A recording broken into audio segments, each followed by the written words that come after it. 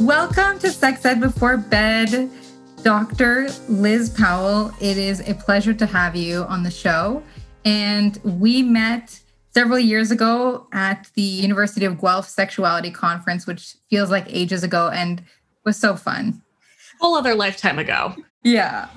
And so I really wanted to chat with you because I like the things that you talk about. I think I'm all about educating myself and trying to educate others. And we need more of you in the world. Thanks. So I wanted to kind of just touch base with you to see how you're doing right now in the pandemic. And because I know one thing that you talk about on Twitter is you're single and you've been single this year. And so what's that? I'm partnered. I've been with somebody for 2 years. So it's been different experience for me. Yeah. But what's it been like for you? Not gonna lie, the pandemic has been really hard in a variety of ways. The start of all of the lockdowns and stuff in March, I had a partner and I ended up breaking up with that partner in April because, the stresses of the pandemic brought out stuff in that relationship that just made it something I couldn't stay in.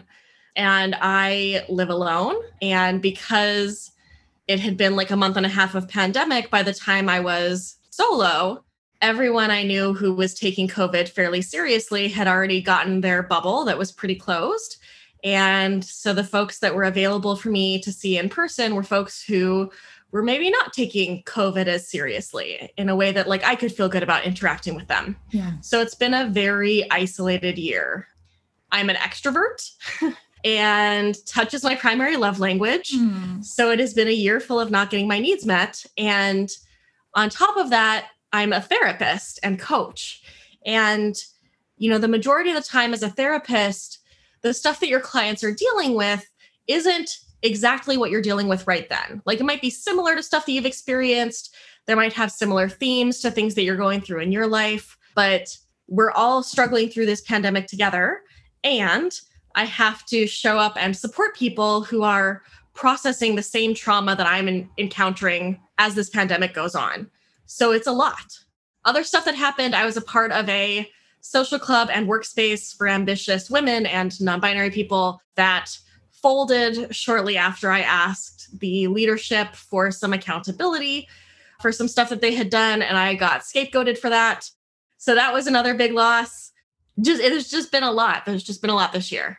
I recently kind of got to a point of, you know what, fuck it. I do so few COVID risk things. I'm going to just get on a dating app and see if I can meet someone to be a friend with benefits for a while so that I have some kind of touch and sex in my life, because it was getting real rough. In the entire month of September, I got one hug. That was the entirety of my physical contact for a month, aside from with my dog. I adopted a dog in June, so she's my cuddle buddy all the time, but cuddling an animal is not quite the same as getting touch from a human. And going an entire month with one hug is really hard. Between the end of April and when I started seeing my new lover about a week and a half ago, I had sex once, which is nothing for me. I'm a very slutty person. I tend to have a lot of sex with a lot of people. Yeah. I think that, of my fairly recent adult life, the longest I had gone without sex prior to this was a month, maybe 2. And being so alone and isolated and carrying so much for my work and all of those things kind of piling on each other, I was in a really dark place mentally. And there's still days where I'm in a really dark place mentally where, there have been multiple days where I have to apologize to my dog because I just keep crying a bunch and she's really worried about me. And I don't want her to be worried because I'm going to be okay eventually. Yeah. But it's just hard. It's really hard these days. Yeah. Oh, yeah.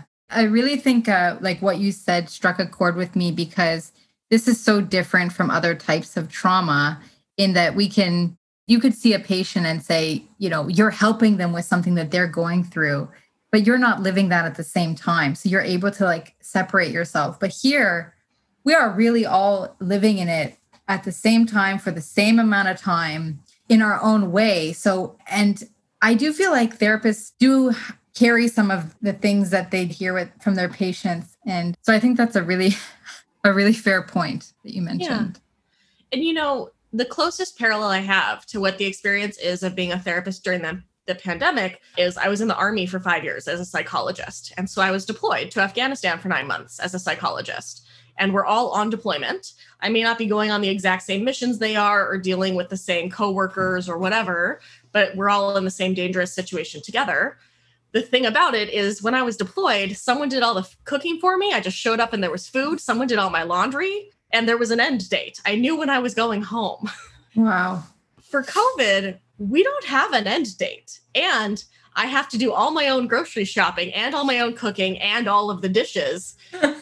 And like I had sex on deployment. I had sex with 5 different people on deployment. Yes. You know, like yes.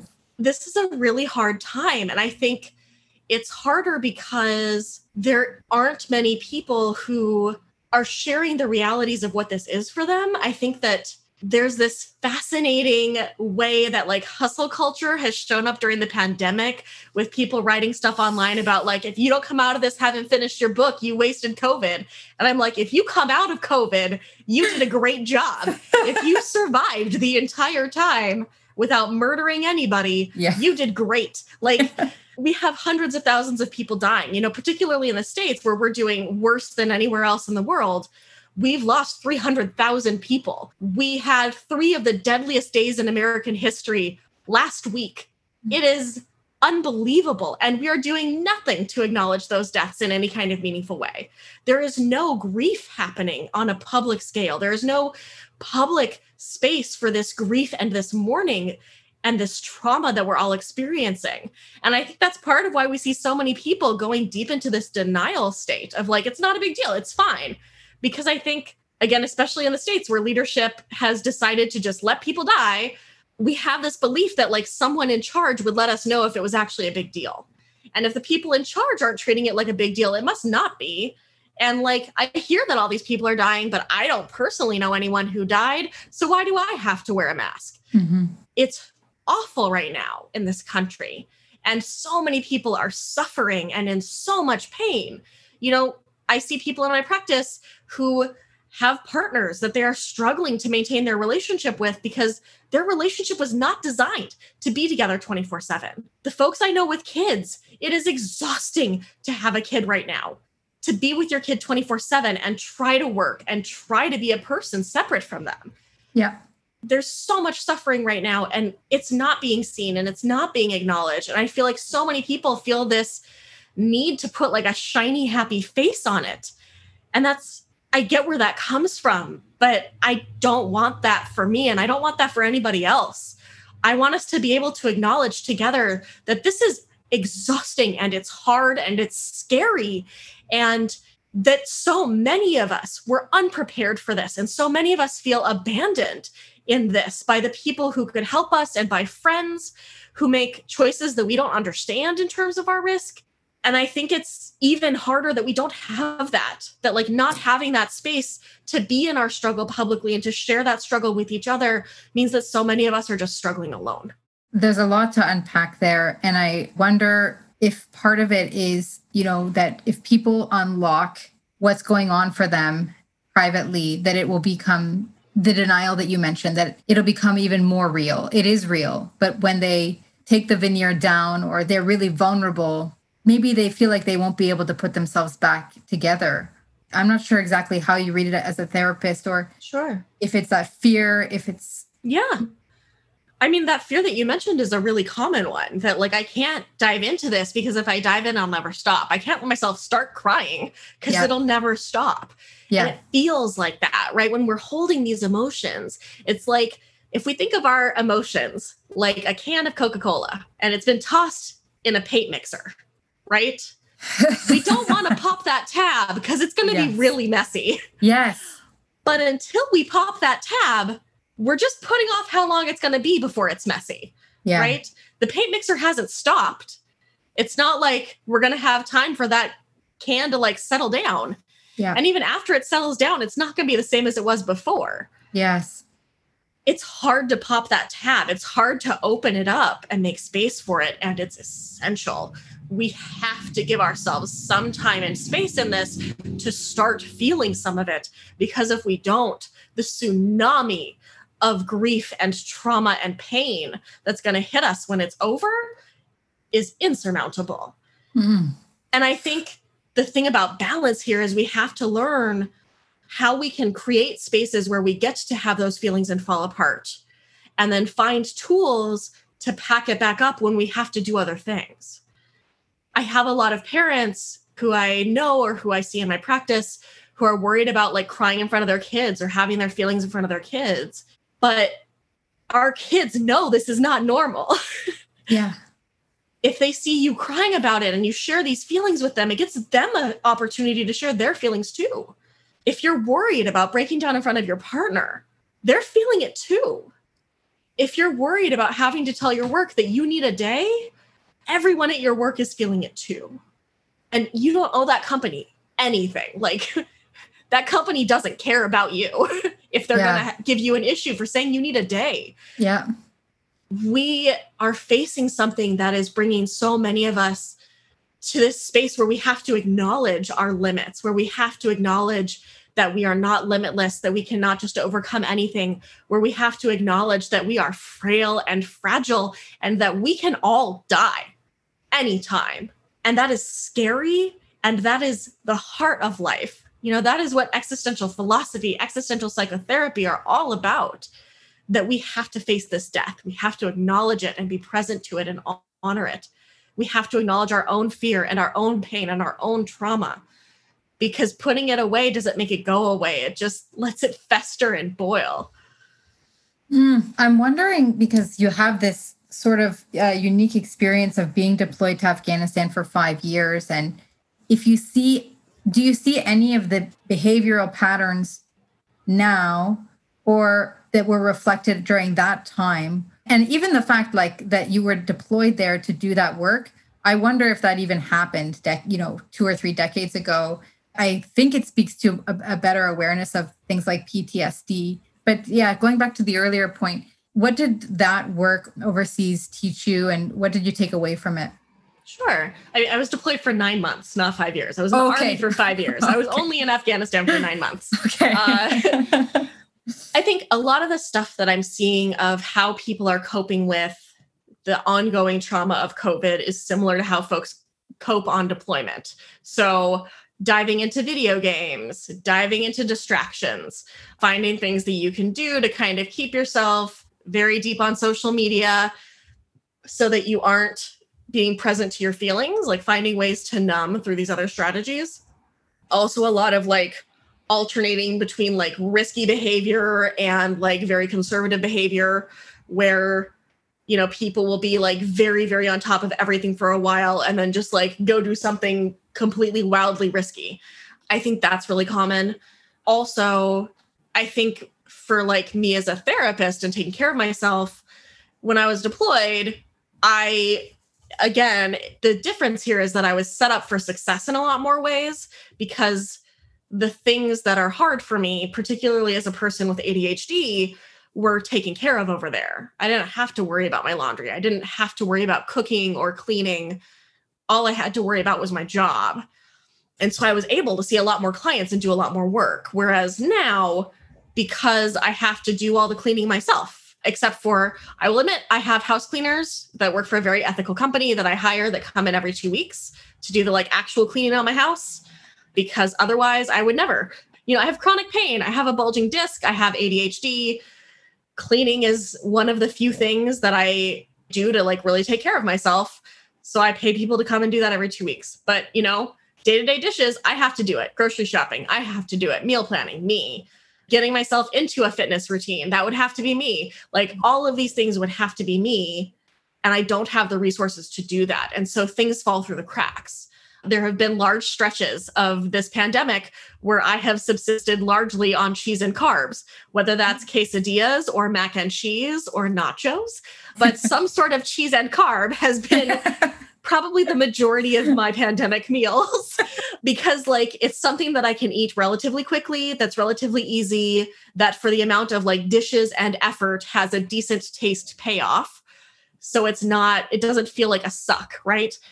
Stuff like my laundry, I've been getting better about it, but there have definitely been times where I'm like, okay, I guess I have to do laundry tomorrow because I don't have underwear anymore. That's always the push for me. Yeah. Yeah.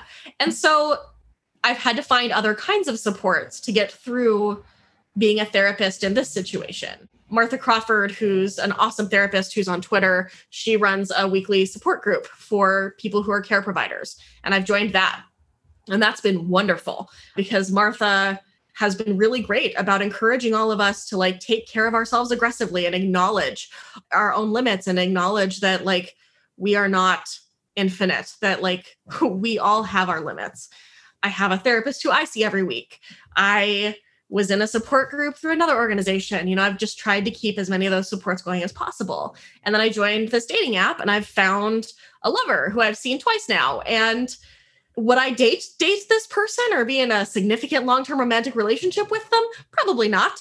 But like for right now, that's not really what I want to try to build because I don't know that in this environment and in this time, I could build a foundation for a healthy continued relationship. There's just too much trauma. There's just too much weirdness. There's just too much isolation. I don't know that I could set healthy boundaries and set expectations that I'll feel good about later on. And like, I'm looking at trying to move to another country because I don't know that the United States is going to be a country that is good for me to live in as a queer, trans, non-monogamous, kinky person who's disabled.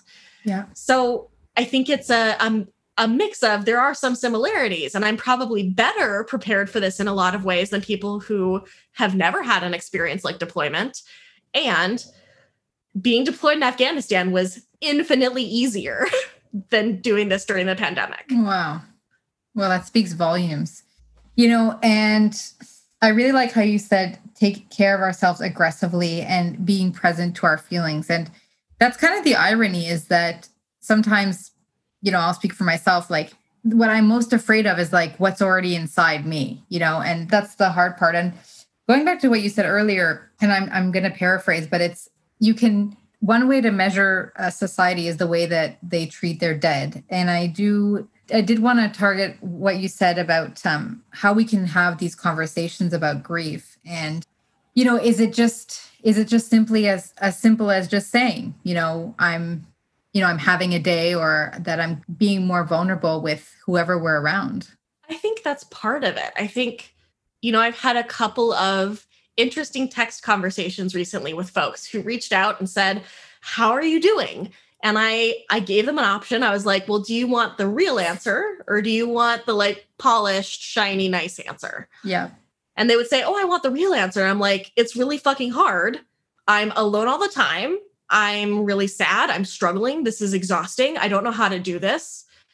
And then they like try to fix it for me. They're like, "Well, what about bubbling with people?" And I'm like, do you think that I haven't considered the option of getting in someone's bubble?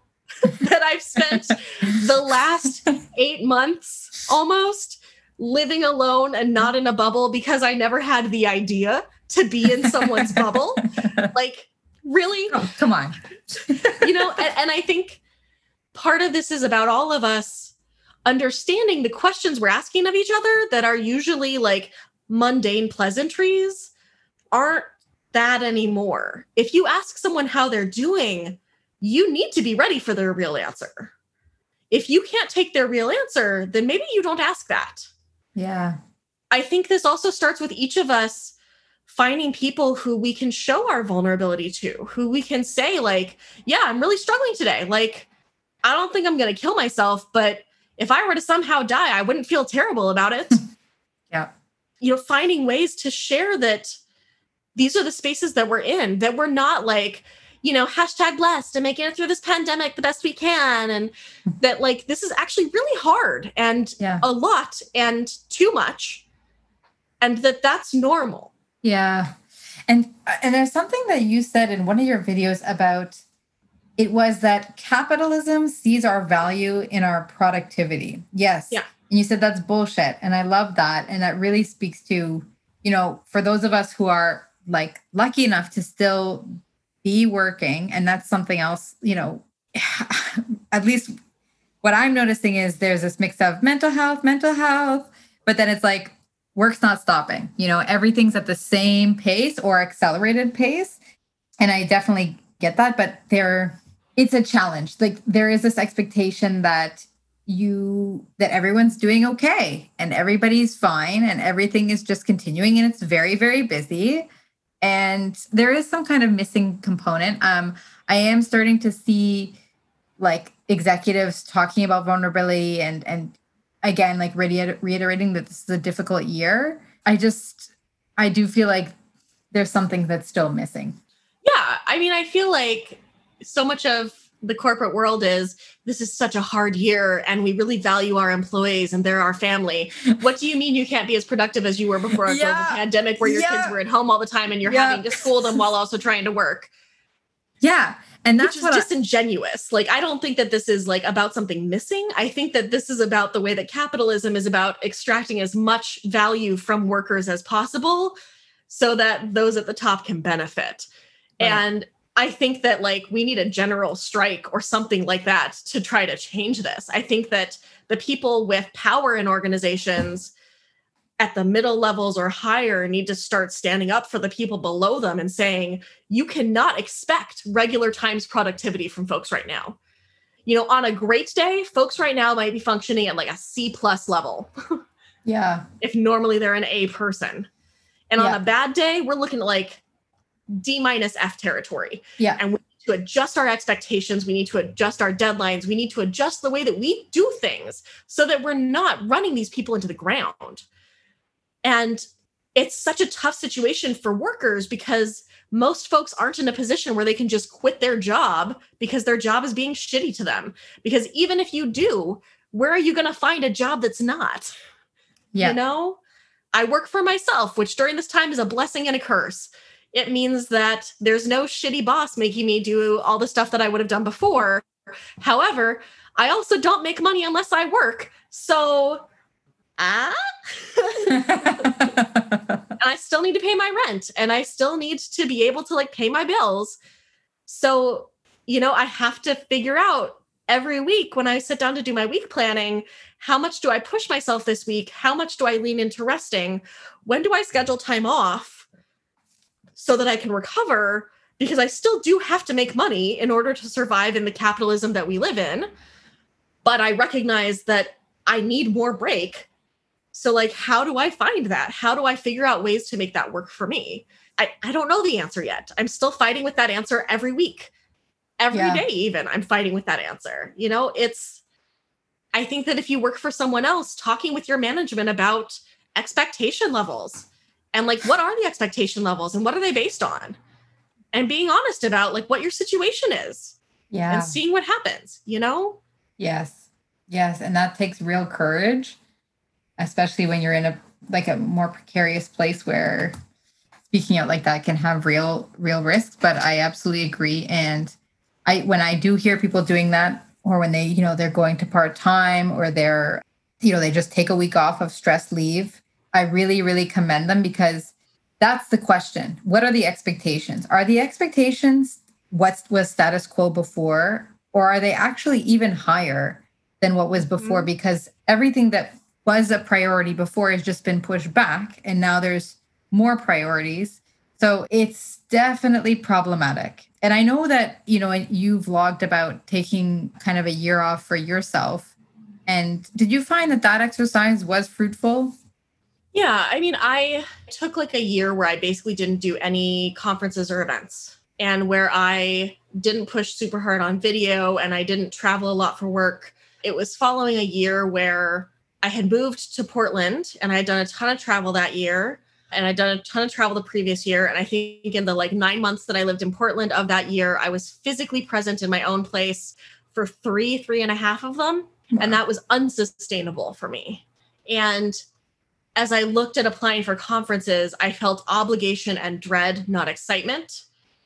And that signaled to me that this was a time to change things and pull back, to find out something else that I needed to do. I am someone who is...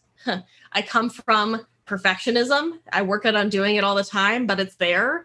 I come from this tendency to like overbook and overschedule and overcommit myself to try to do all of the things with the hope that it will get me through. And I decided instead to take some time to just really do less and give myself space to feel things and to heal and to rest and to recover. You know, the year that I didn't do much included a really terrible breakup that devastated me. It was 2 years. I had the 2-year anniversary during that year of my partner who died. There was just my cat died that year. Like one of my 2 cats had to be put to sleep. There was a lot that year. And I needed space to be able to feel things and to not be so focused on doing everything all the time so that I could just be a person and not a worker. One of the things that I've tried to do for a lot of my work, especially in the last few years, is not work on weekends, to take 2 days a week where I don't do work, which for anyone who's worked for themselves, you know how hard that can be because you're always at work. You are work. So taking time off of work can be really challenging. But I did things like on my business email address, I set up an autoresponder that has an FAQ and that tells folks that it takes me 3 to 5 business days to respond to emails. And that I don't respond on weekends, so that people have an expectation already that they're not going to hear from me right away. And they have answers to most of what folks email me about. Yeah.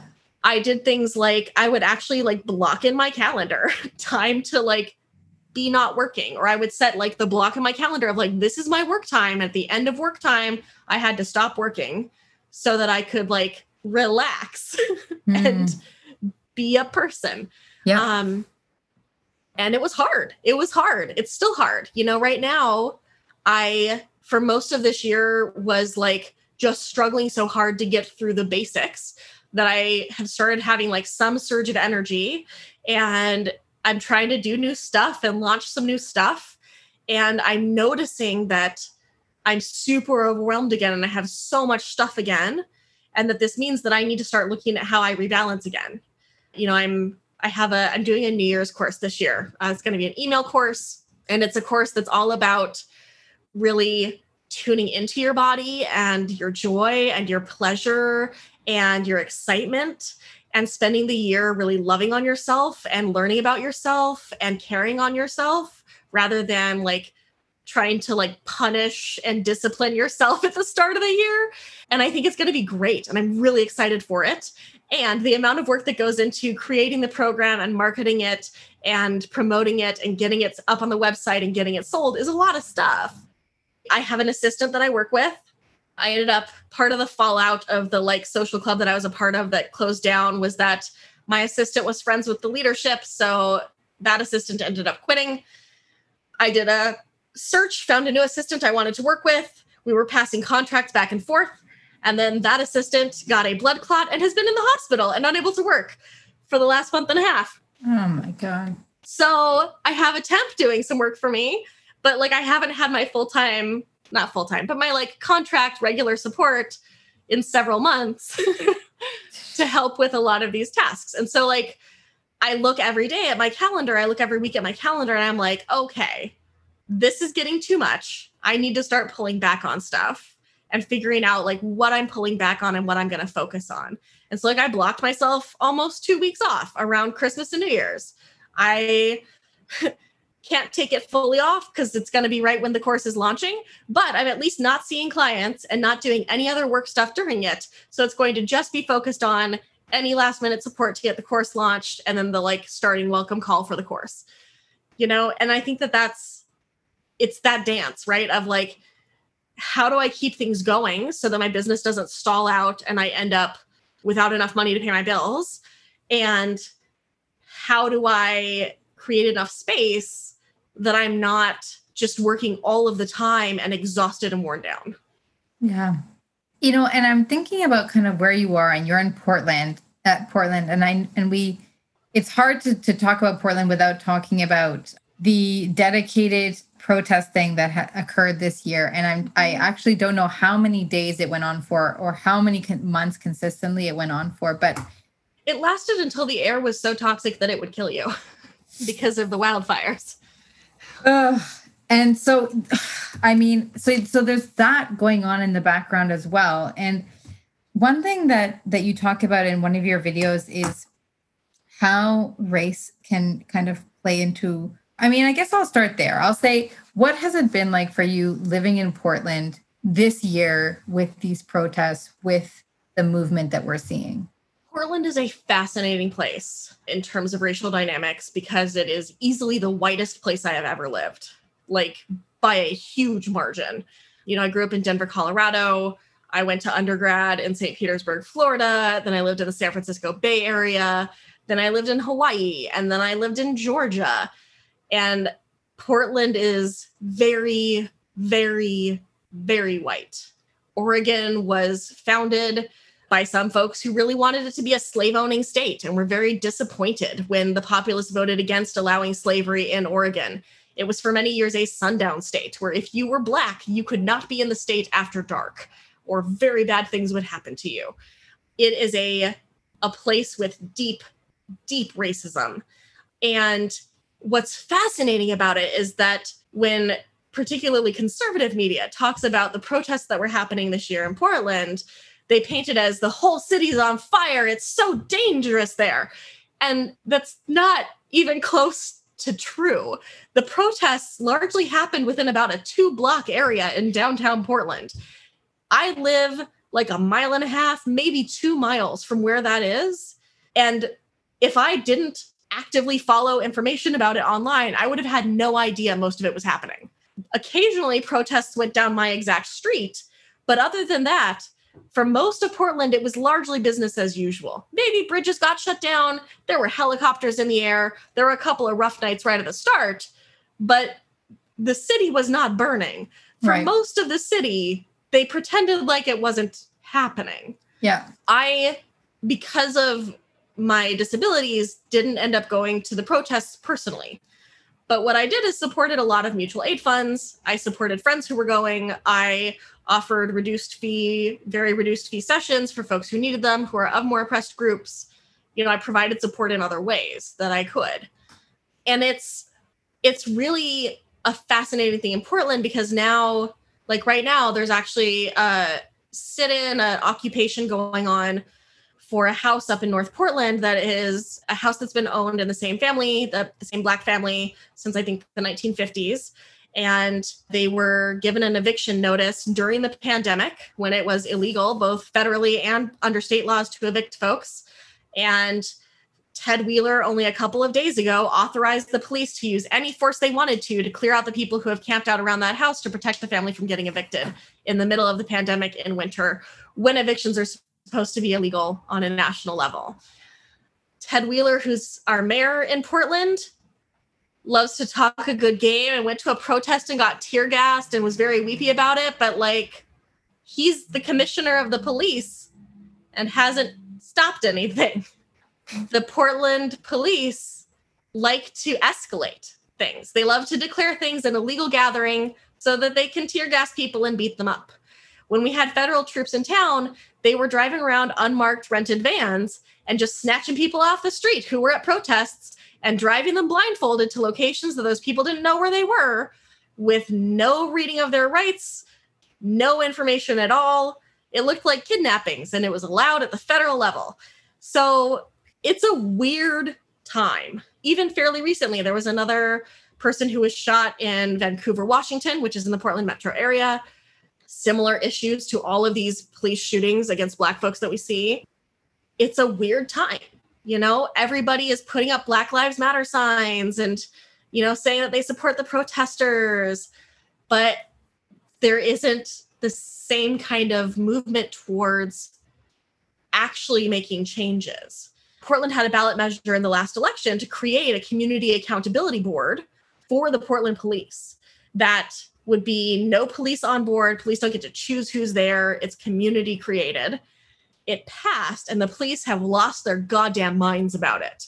Because how could anyone who's not in the police possibly tell the police what to do or hold police accountable, right? It's a bizarre system. Having been in the military, police here in the States get to use escalation of force that we would have never been allowed to do in Afghanistan or Iraq. Ever. They escalate so much more quickly and so much more severely than we would ever have been allowed to. And it's fascinating to see. Wow. There's so much to unpack there. And I think it is, a year of reckoning for a lot of people. And at least there's an element I feel of shame for me in that, why did it take like this long? And it's not that, again, in Canada, we have this myth, right? Or that I had absorbed this myth in part that, yeah, like it's there. But I think this year has been a big reminder. And I say that, embarrassed. I'm embarrassed because, I studied immigration for my master's and we talked about racism a lot. And I remember studying it at university and feeling like those first feelings of like major, what I now recognize was white fragility and whatnot. And so I think what I hear you saying is that maybe people are starting to reckon on an individual level, but it's not happening as quickly as it could or should be happening at a systems level, at a systemic level. I think people are reckoning some at an individual level, but I think that the majority of white folks are pro-Black Lives Matter, all cops are bastards, until a Black person tells them that their opinion doesn't matter. And then their white fragility kicks in again. I think that right now it is easy to identify with these movements, and that a lot of people are identifying with them without having actually done the work to be able to move forward with social justice. It is so much easier to put BLM in your Twitter profile than it is to actually unpack your own white fragility and unpack your own complicity in white supremacy. That a lot of white folks, when they come to conversations about racial justice, they want to be seen as good white people. They want to be seen as the right kind of white people. They want to be seen as the kind of white people that folks who are minorities want around. And when they are given anything to the contrary in terms of criticism or being told that they need to take a step back, they react out of that fragility to say, well, but I'm trying to be a good white person. Like, why are you being so mean to me? People, I think, have this very surface level identification and surface level analysis of these issues that makes them feel better, but doesn't actually do anything meaningful. And like, realistically, I'm glad that we're talking about this, and the people we should talk to about this and listen to about this aren't white people. Kevin Patterson or Marla Renee Stewart or Dirty Lola or Zach Budd or any of these other people who are amazing sex educator folks who are Black have a very different perspective on this. And we should be asking their perspectives and weighting their perspectives way more than white folks. And we should also be talking to them about shit that isn't just about them being Black, I think that the challenge of these conversations is that, like, yes, white people, we need to talk with each other. And I think the number one thing most of us white folks need to do is listen a lot more to people who are Black and have these experiences, to listen to them about what they want, to listen to them about what they think needs to be done, to listen to them about their experiences and believe them, and to take a back seat. Yep. That's 100% fair. One thing that you talk about, first of all, I think that what you're saying is really important. And you've mentioned that one thing that you do when thinking about which kind of the conferences that you want to attend is looking at the panelists and asking, leveraging your privilege to say, what's the deal? Like, why are these all white faces? And even pulling back your own participation if you feel that it's not right. And it's, interesting. I see it in myself where yes, as a white person, I feel like I want to come up with solutions and I want to help create a plan. And then it's like, no, it's, it's really not for me to drive this. So leveraging my privilege, yes, but listening, to your point, listening a lot more. Absolutely. And one thing that you talk about in one of your vlogs is how social justice and race play a role in our romantic relationships. And that's something interesting. Do you want to speak a little bit more about that? Sure. The thing I would say is that the axes of oppression and privilege that exist in culture don't suddenly disappear because we're dating. And the communities in which we date and the people with whom we date, those systems are going to be replicated within there. Kevin Patterson does an amazing job talking about this in his book, Love's Not Colorblind, where he talks specifically about experiences being Black in the polyamory community and like the relationship between the polyamory community and race. But I think a lot of us white folks feel like if we're dating a Black person or in a relationship with a Black person, then like suddenly we're in and we can't be racist and like we've done the thing. When in fact, a lot of times starting to date someone of a different race is the beginning of your work on figuring your stuff out, because all of that internalized white supremacy stuff can come to play in that relationship in a way that harms your partner. And you have to do the work of unpacking and noticing it. I was in a relationship, the longest relationship of my life was my ex-husband, and he's Black. And I was very young when we met and had not done a lot of the work yet on myself. And as I look back, there's a lot of stuff that I said or did or that I didn't say or do that was 100% about the ways that I was perpetuating the culture of white supremacy. That was completely about my own white fragility or my own desire to be the good white person or the woke white person or the like white person who gets to hang with the crowd. I didn't know, and I should have done more work on it. I should have done a lot more work to figure out about how to be a better partner to someone who was not of the same race that I was. I am glad that now I know, so I can do that work. And I think different communities are at different places with starting to actually look at and understand this.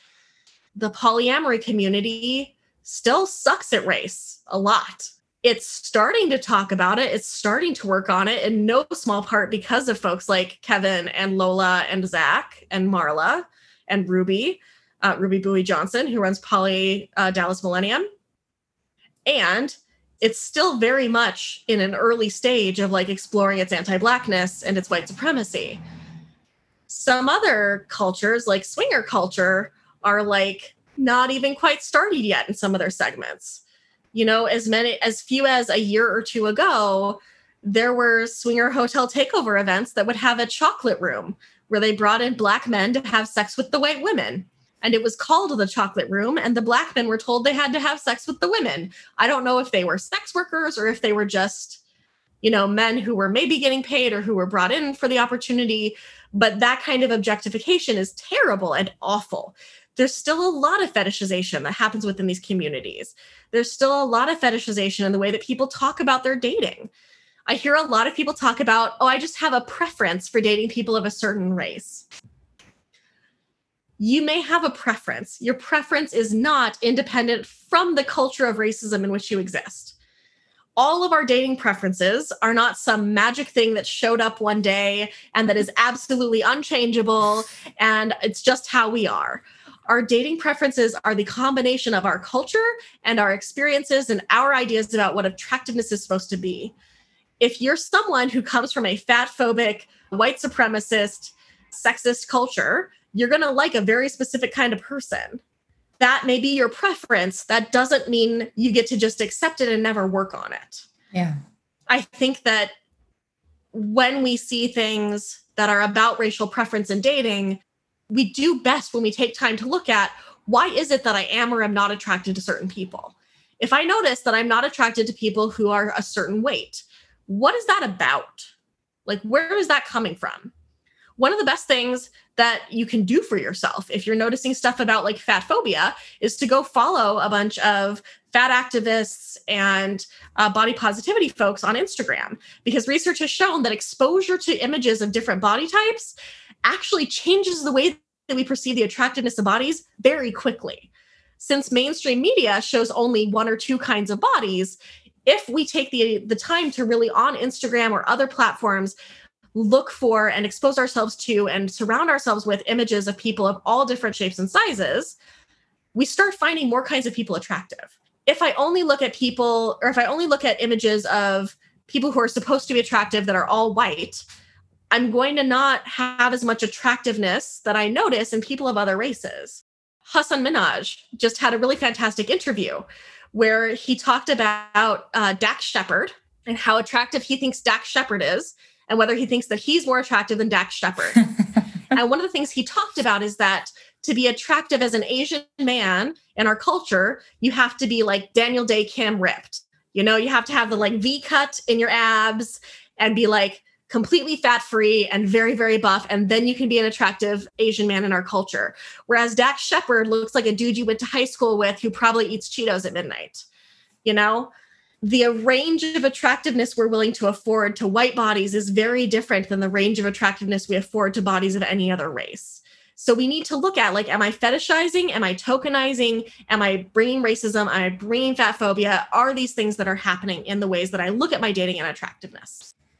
Oh, drop of knowledge. I really, really appreciate that take. And I think that the research that you've mentioned is really interesting on exposure to image as helping to change our perspective very quickly. Mm-hmm. And I might bug you after to see if you have the link to it so we can include it in the show notes. But, you know, and I think we are coming to the end. And I mean, this is a very difficult question, but I think certainly in the context of the last year, we've seen so much rhetoric and different opinions on different things. And, you know, I think, so generally I would say the people that I invite onto my show, like, we're on the same page. We're sex positive people. A lot of them are like experts, or they're very, you know, seasoned practitioners, or they have a lived experience. But I'm wondering how we start to broach these conversations, or how we start to like bring in and find common ground with people who, you know, they're not the converted way, to use a poor term. So one thing that I've learned from one workshop is to just try to find common ground and not try to convert, but to just move the needle. Is there anything that you found in your own experience that you'd like to share? I think there's a mix of things here. I think it depends upon like where on the spectrum we're talking to folks.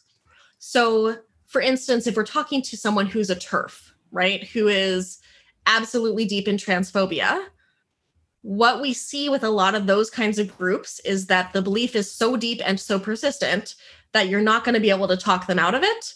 And one of the only things that tends to create change for those kinds of almost cult-like groups is losing relationships that they care about. So sometimes the best thing we can do to help someone move on these issues is to let them know that they can't be in our life as long as that is how they are. If it is someone who is like not at that extreme end, but who just like isn't there yet, I think, you know, there's a great tool called motivational interviewing that came out of substance abuse treatment that is a really helpful thing for therapists and coaches to use. And what motivational interviewing looks at is how to connect with folks around change with an understanding that almost all change comes with ambivalence. That when people are considering change, there are things that make them want to stay the same and things that make them want to change. And if we think of that as a tug of war and you approach them tugging on the change side, the side they have left to pull is the stay the same side. So one of the best things we can do is try to get a feeling for where in the like stages of change they are, which the trans theoretical stages of change model is fantastic. Strongly recommended to everybody for understanding all kinds of stuff in your life. Someone who is what they would call pre-contemplative or contemplative. So they either don't know that a change needs to happen, or they might be open to a change, but they haven't really decided if they want to change yet. We can provide information in a way that is like non-judgmental and open. Right? We can get their consent to provide that information first and say like, oh, you know, I heard you just say that like, you don't feel like trans women should be able to use public bathrooms. Can I offer you some information about that? And see what they say, right? And offer them information about like, you know, there's actually no significant evidence of any trans people assaulting folks in bathrooms. What we do have evidence of is a lot of significant health and mental health consequences from trans folks being unable to use bathrooms. And we have a lot of evidence of trans people being assaulted in bathrooms, particularly when they're forced to use a bathroom that is of their assigned sex rather than of their gender. Yeah. And just like allow that to be information. Yeah. Right. For people who are either in like a preparatory stage of change or like moving towards change, what we can offer is an opportunity to explore why they might want to change. right? If someone that we're talking to is talking about, well, I've mostly only ever dated really thin people, but I mean, I guess maybe I should consider dating people who aren't so thin. We can explore with them, like, what are their reasons for wanting to change? Our reasons may not resonate with them. Like, I have a very strong social justice position about that, but that may not convince them. Whereas if I ask, like, oh, well, can you tell me about like why you're considering that? What would be the benefit of considering dating more people? Well, it would be a less limited dating pool. And I found that a lot of the really thin people who I want to date don't find me attractive. So I might actually be able to find someone more easily. Oh, so you'd be able to find more people that would date you. What else makes you want to consider this? I mean, I guess some people have said that like, it's not cool to not date people because they're above a certain weight. What do you mean by that? And just let them explain it and let them have their reasoning. Challenge them on stuff that's wrong, but create a space that is about reinforcing their reasons for change rather than your reasons for change.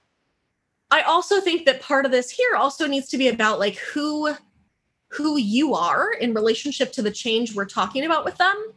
I am not cisgender. I am non-binary. I'm on low-dose testosterone. So I don't argue with transphobes.